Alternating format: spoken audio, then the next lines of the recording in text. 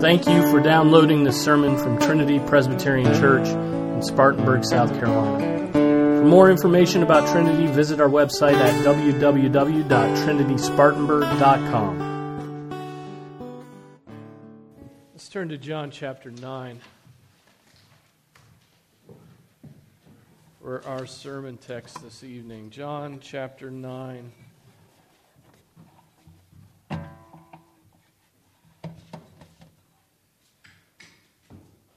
This is the word of the Lord. It is eternally true. As he passed by, Jesus, he saw a man blind from birth.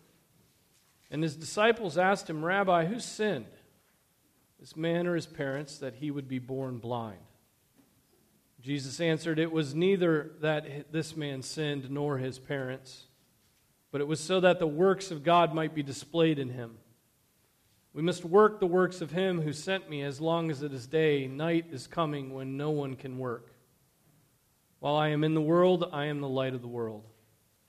When he had said this, he spat on the ground and made clay of the spittle and applied the clay to his eyes and said to him, "Go wash in the pool of Siloam," which is translated sent.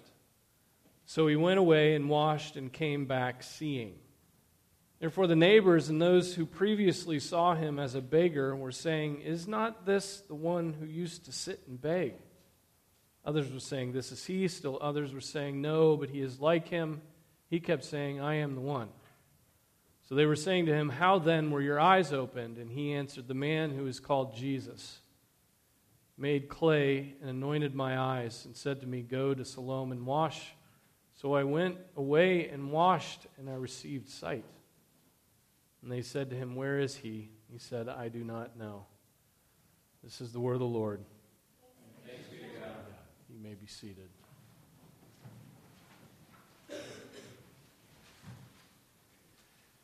So that question the disciples ask of Jesus is very interesting.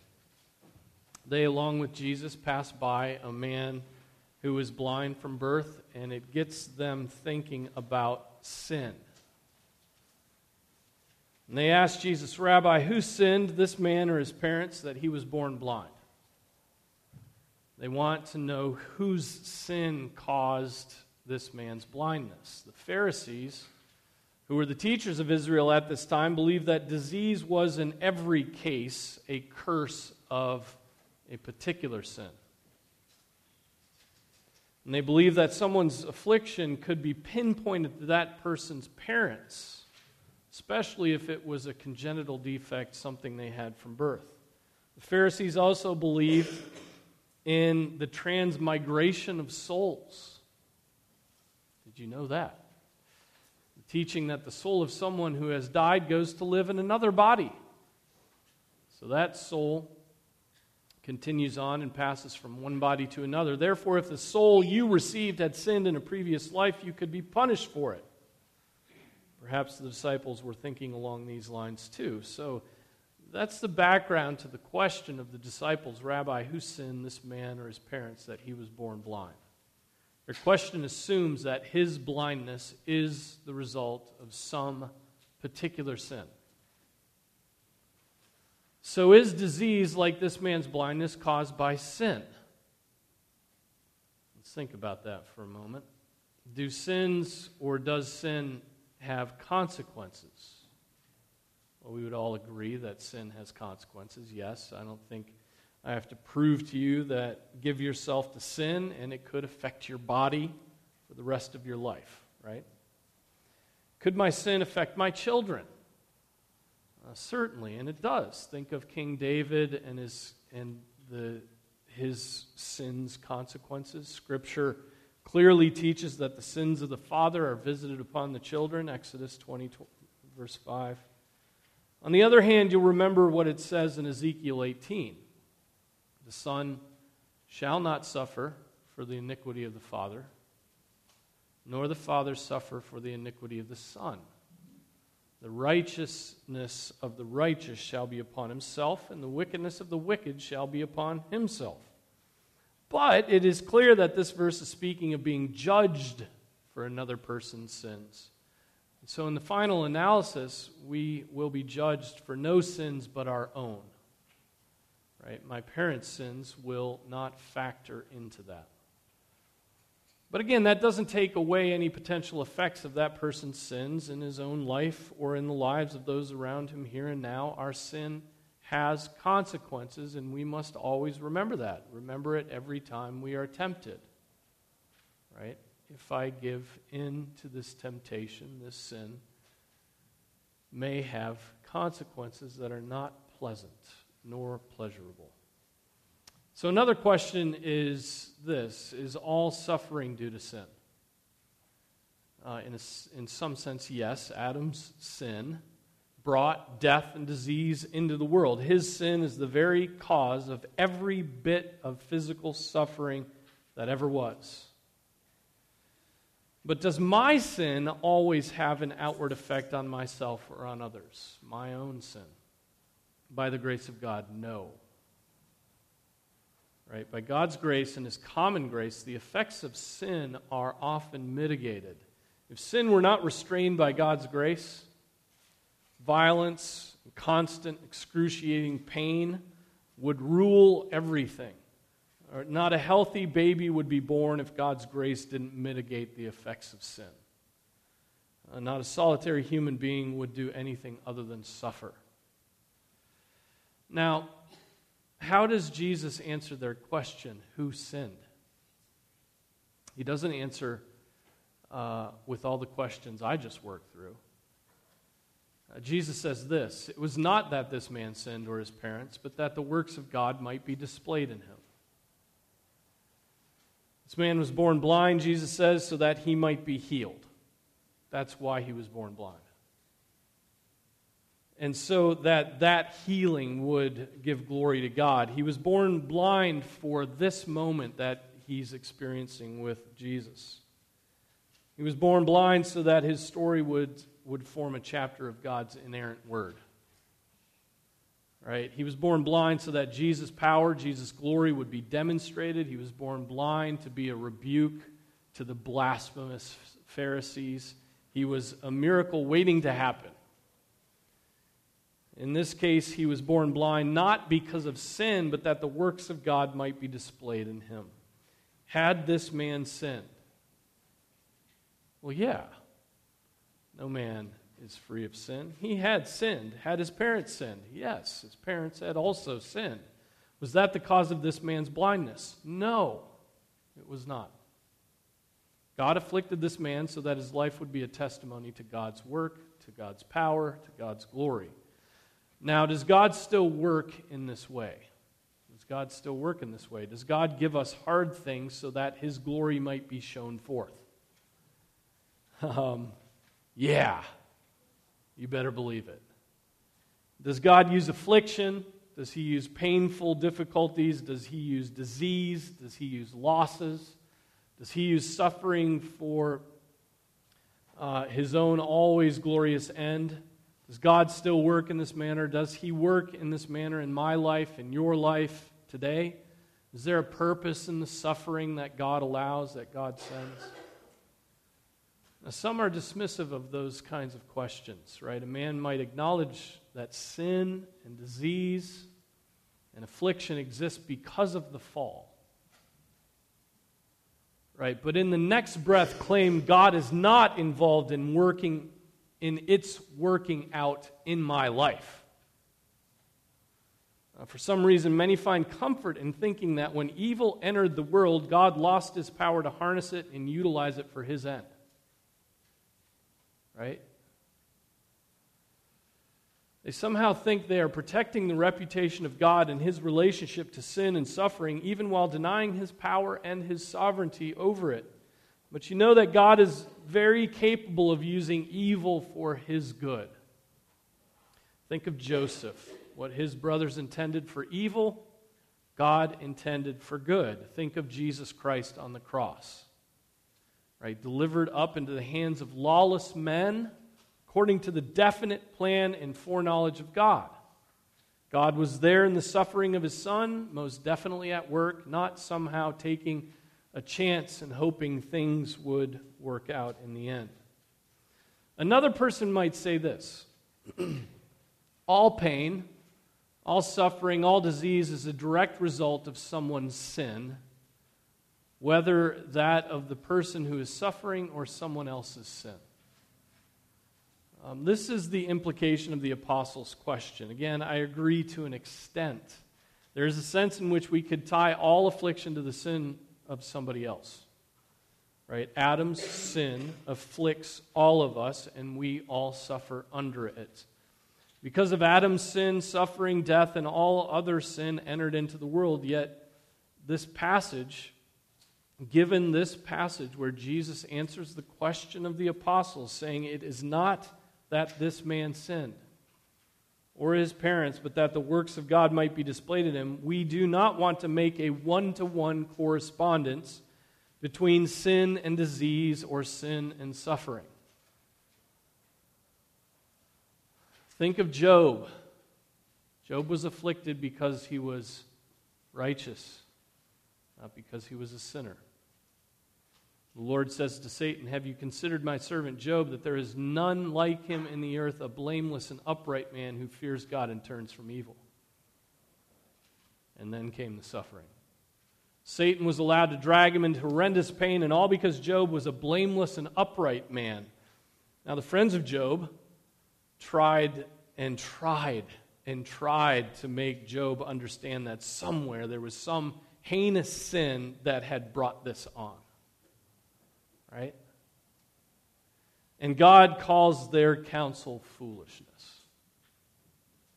So there is not a one-to-one correspondence between particular sins and particular afflictions or trials. Job teaches us that. Others give a more scientific answer to these questions about sin and disease.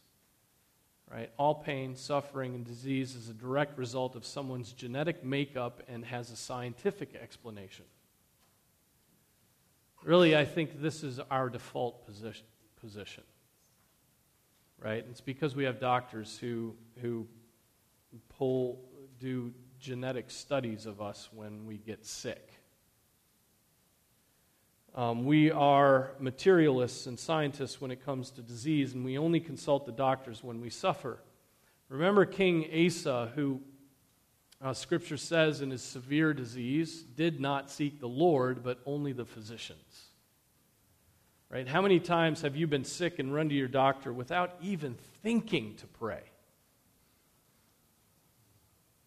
Perhaps you haven't. I have quite a bit. Now, there's truth that genetics affects our bodies. Suffering and disease has a genetic component, and it also has a this results in that component. Yet believing that there is a scientific explanation for our suffering should not in any way force God out of the picture. Yes, genetics can cause disease, but this cause was not unknown to the living God. He knows all things. He knows the number of hairs on your head. He knows and foreordains the afflictions you will endure, and He knows and foreordains these things for ultimate good. Right? That is the Christian perspective, that God works through and knows and brings to us our suffering. This is why the man was born blind. There are those who reject this explanation and who hate this truth. A number of years ago, I don't know why I got on this topic or why I started reading a few books on this, but I started reading some books about biotechnology and transhumanism. Transhumanism is the quest for immortality through science. And so I read a book called Rapture, How Biotech Became the New Religion. The author, Brian Alexander, chronicles the use of biotechnology from its beginning in the early 20th century to the present, from in vitro fertilization to human growth hormone, to calorie-restricted diets, to anti-aging techniques, to cryonics. Think of Ted Williams and his poor head being cracked open. To stem cell replacement, to cloning, to genetic replacement theories, to genes as drugs, to regenerative medicine. All these things are what biotechnology firms are working on right now. all of the latest techniques. In the 80s, biotechnology firms like Advanced Cell Technology and Human Genome Sciences became mainstream, offering stock and rising in credibility and income. Both have become multi-billion-dollar industries. Leaders of these research facilities were well-educated academics like William Haseltine, CEO of Human Genome Sciences, who was a tenured Harvard scientist. Before the 80s, when these big businesses with high-powered CEOs were trading on Wall Street, the extopians and transhumanists who believed technology and science could deliver immortality were meeting at huge conferences in usually California. Discussions of obscure proteins, high doses of vitamin C, calorie-restrictive diets fascinated these people who were hoping to extend their lives by 20, 30, 40, 50, or 100 years. But with the introduction of cellular-level techniques like cloning and germline therapy, the hope of this new religion went beyond anti-aging to the pursuit of immortality. Right? Here's an excerpt of an interview of Haseltine, once professor at Harvard and CEO of a billion-dollar corporation. He gives this interview in Life Extension magazine, which I found by following a link from the Immortality Institute, whose motto is, "For infinite lifespans." So the interviewer says, "We're very interested in your viewpoint about human immortality. Could you please tell us what your view is on this subject?" And he says, "In the past few years, it has become possible for the first time to construct a scenario in which humans may become immortal by the systematic replacement of stem cells. Death is not an intrinsic property of life. Life is intrinsically immortal." Now, he stumbled on some truth there, right? We believe that, but in a completely different context. Life is intrinsically immortal. Our germ cells are the descendants of a 4 billion-year-old unbroken chain of cell divisions. The molecule that determines our structure and function, our DNA, has conveyed the basis of life continuously. There is no reason why DNA cannot continue to convey the basis of life for another 4 billion years. Nothing about life necessitates death. One theory of aging is that the stem cells in an individual age and eventually fail to reproduce. If stem cell death is the predominant driver of aging, then the solution is to replace old stem cells with young stem cells. That hypothesis will be tested first in animals, and if results are positive, in humans. And then he's asked this: "For the first time, though, it is conceptually possible to chart a path to human immortality. Whether that path will lead to success, nobody yet knows. Has anyone criticized you for even thinking about things like this?" "I do not believe people should be criticized for thinking," is his answer. Oh, it's so pretentious. So in the book Rapture that I referred to earlier, Haseltine is quoted saying this: "There is no reason why we can't live forever, and there's no reason why we shouldn't." In a 1999 book, a writer with ties to the biotech world wrote, "We can look forward to an age in which the understanding of life's mechanisms will be virtually total. From this understanding will come, if we choose, total control." So we, before we dismiss these transhumanists, we, just like the transhumanists and bio-utopians, desire to live forever. But we certainly do not want to live eternally here in this fallen life where no matter how sophisticated science gets, they will not be able to overcome the pain of sin and the reality of death. Right? Our desire is to live in a new heaven and a new earth where sin, disease, and death are defeated. In this place, where God himself will be the sunlight, death will not even be a possibility.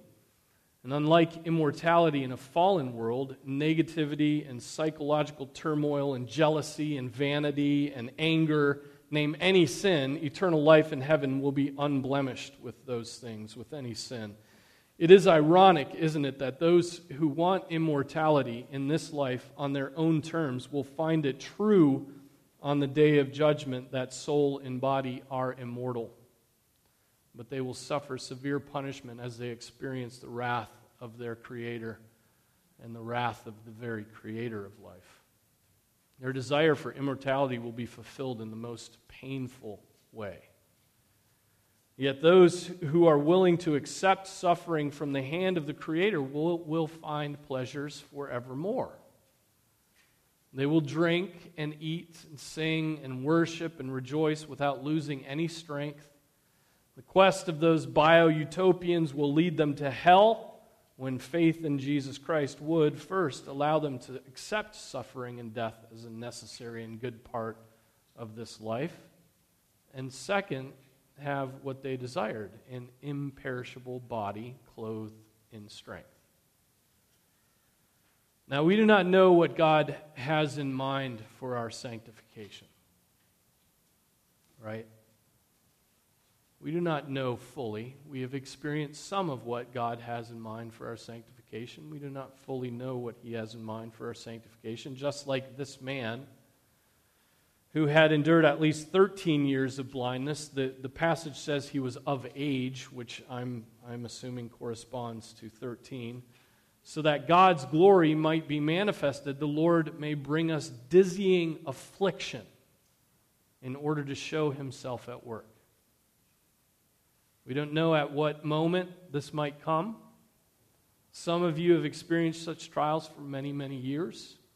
Some this year. Some of you will experience such things in years to come. The Lord may discipline this church in order to make it more holy and more useful to Him. Remember what Scripture says. My son, do not regard lightly the discipline of the Lord, nor be weary when reproved by Him, for the Lord disciplines the one He loves, and He chastises every son whom He receives.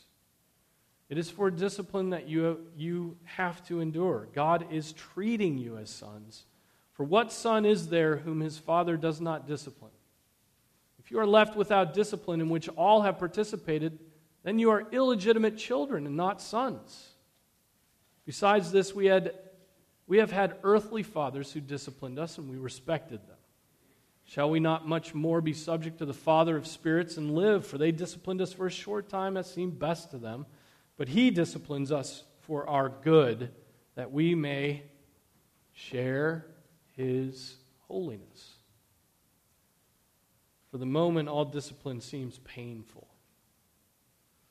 rather than pleasant, but later it yields the peaceful fruit of righteousness to those who have been trained by it. Trained by it. Discipline trains us. And why do we teach this and accept this, that God afflicts His children? Why do I brace myself and prepare myself for a time when the Lord may cause me to suffer? Because, as the passage says, I'm a child of God and should expect it. When the affliction comes, whether it's psychological or physical, will I be able to understand that it came from a loving God's hand, or will I get clinical?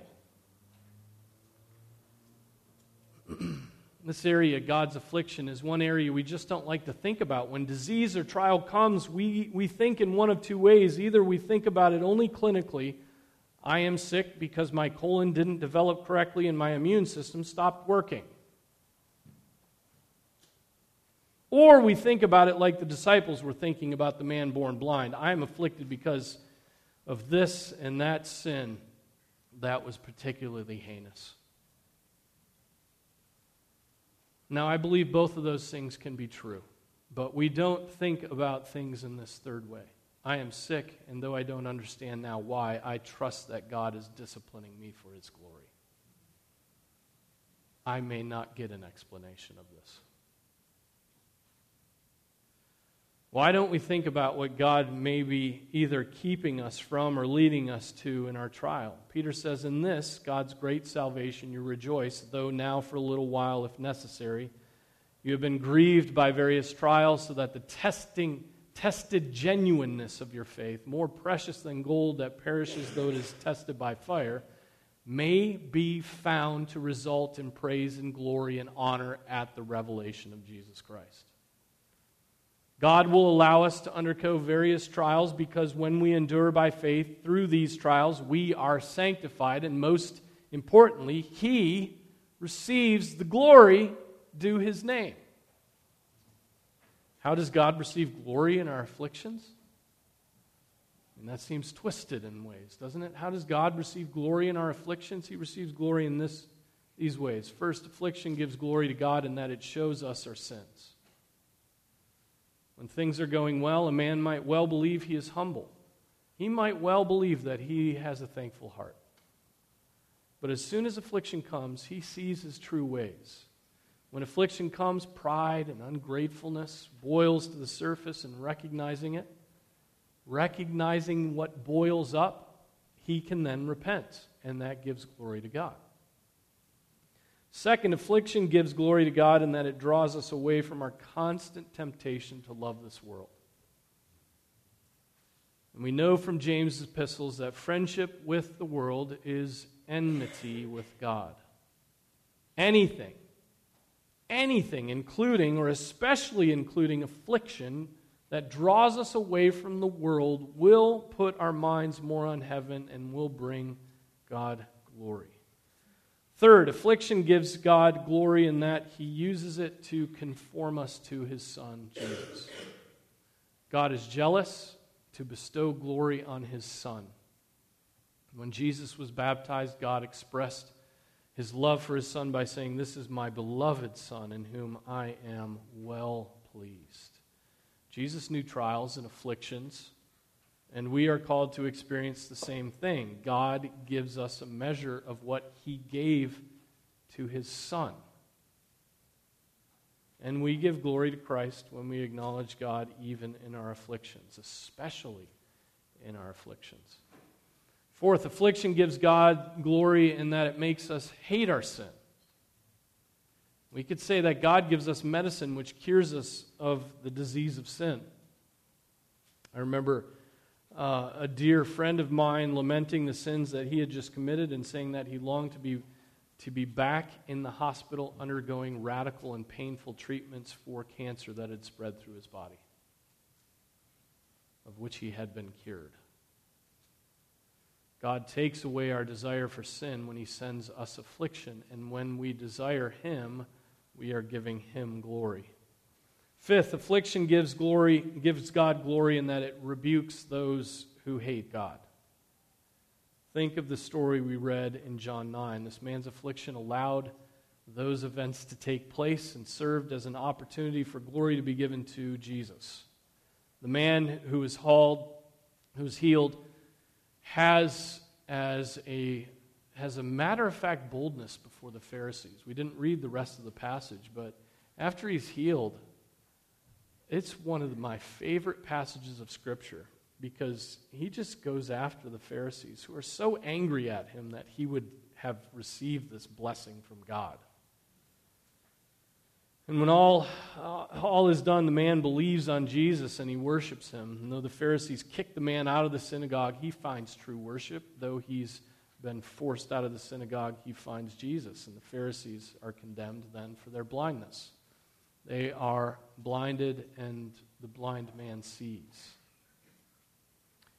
In the end, I ask myself this: if God is severe to me, will I really believe His will is for good?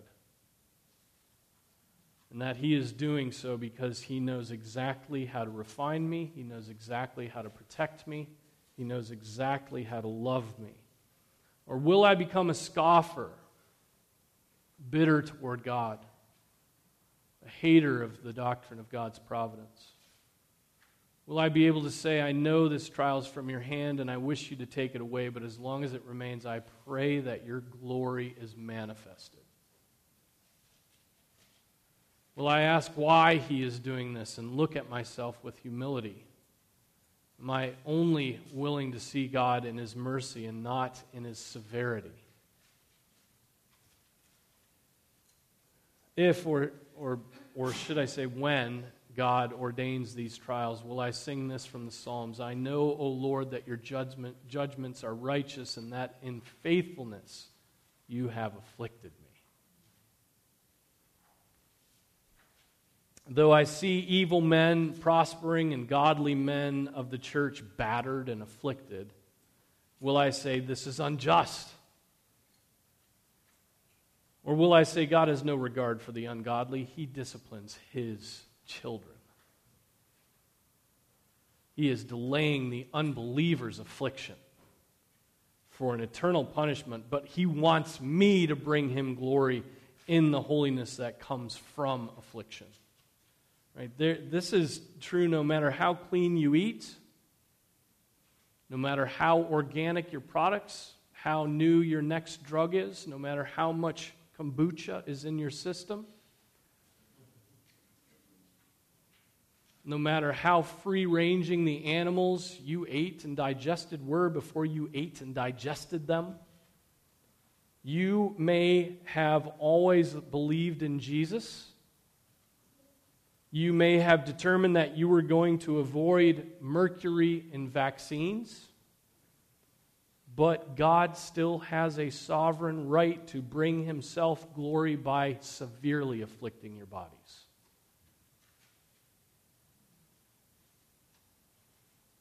Is that depressing to you? It should not be. God intends to receive glory from His children. And one way He does that is by afflicting us so that we come to depend upon Him in new and fresh ways. Do we hope that our children are afflicted?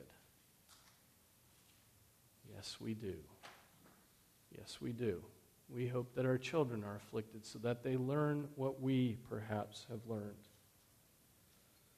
God intends to receive glory from His children, and one way He does that is by afflicting us so that we come to depend upon Him in new and fresh ways. Some of you may want to blame science and blame modern drugs and blame technology and blame innovation for your illnesses and autoimmune issues, but what you are really doing is blaming God, who is sovereign over all that afflicts you. There may be no explanation for your affliction other than that your Father in heaven is loving you. In fact, there is no other explanation than that your Father in heaven is loving you.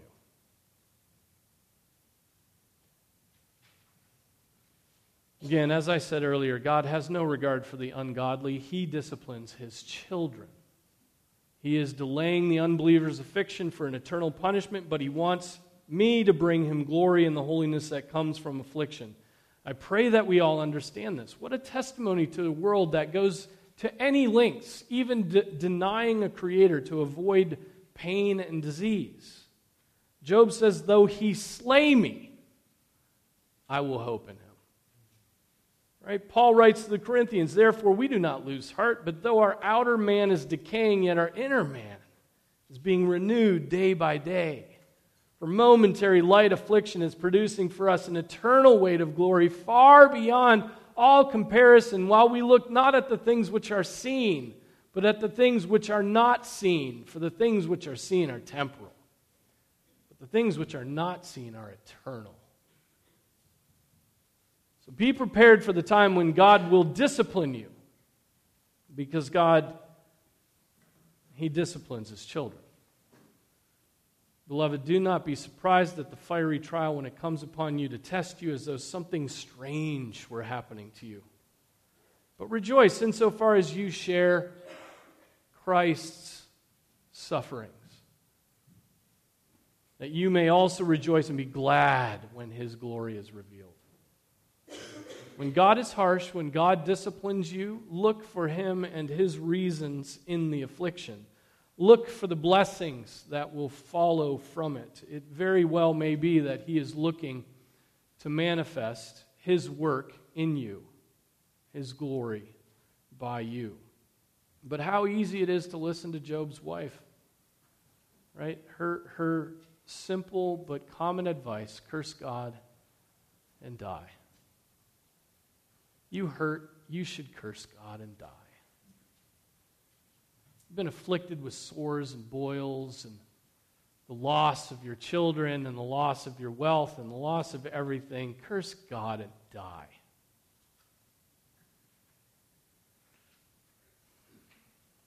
Will you love every fiber of God's providential work in your lives? Beyond that, will you begin to understand that it is for your witness? This is for your witness. When you suffer well, when you are afflicted and you praise God. How easy it is to praise God when He's just heaping, marshmallows in your lap. But how powerful when you can sing God's praises when He has given you chronic pain in your back. Right? This is your witness. It's your opportunity to manifest the very works of God. It's your very opportunity to follow Jesus in His own sufferings. And that it's your very opportunity to anticipate the time when Jesus says to you, "Well done, good and faithful slave. Enter into rest." Right? The rest will come. The peace and the end of affliction will come. But for now, God afflicts His children, that His glory might be revealed through them. Let's pray. Our Father, we thank You that You are a Father who scourges His sons. We acknowledge that the pain and suffering that we have experienced,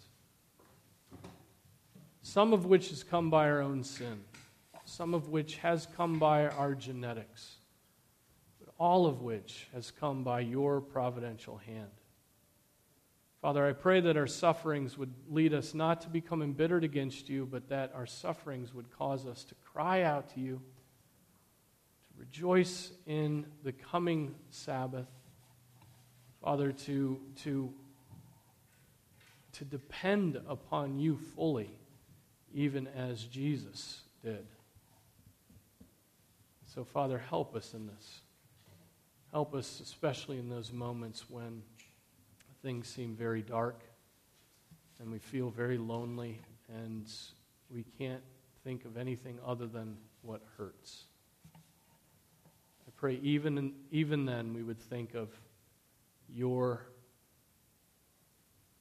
powerful hand bringing good out of suffering. I pray this in Jesus' name. Amen.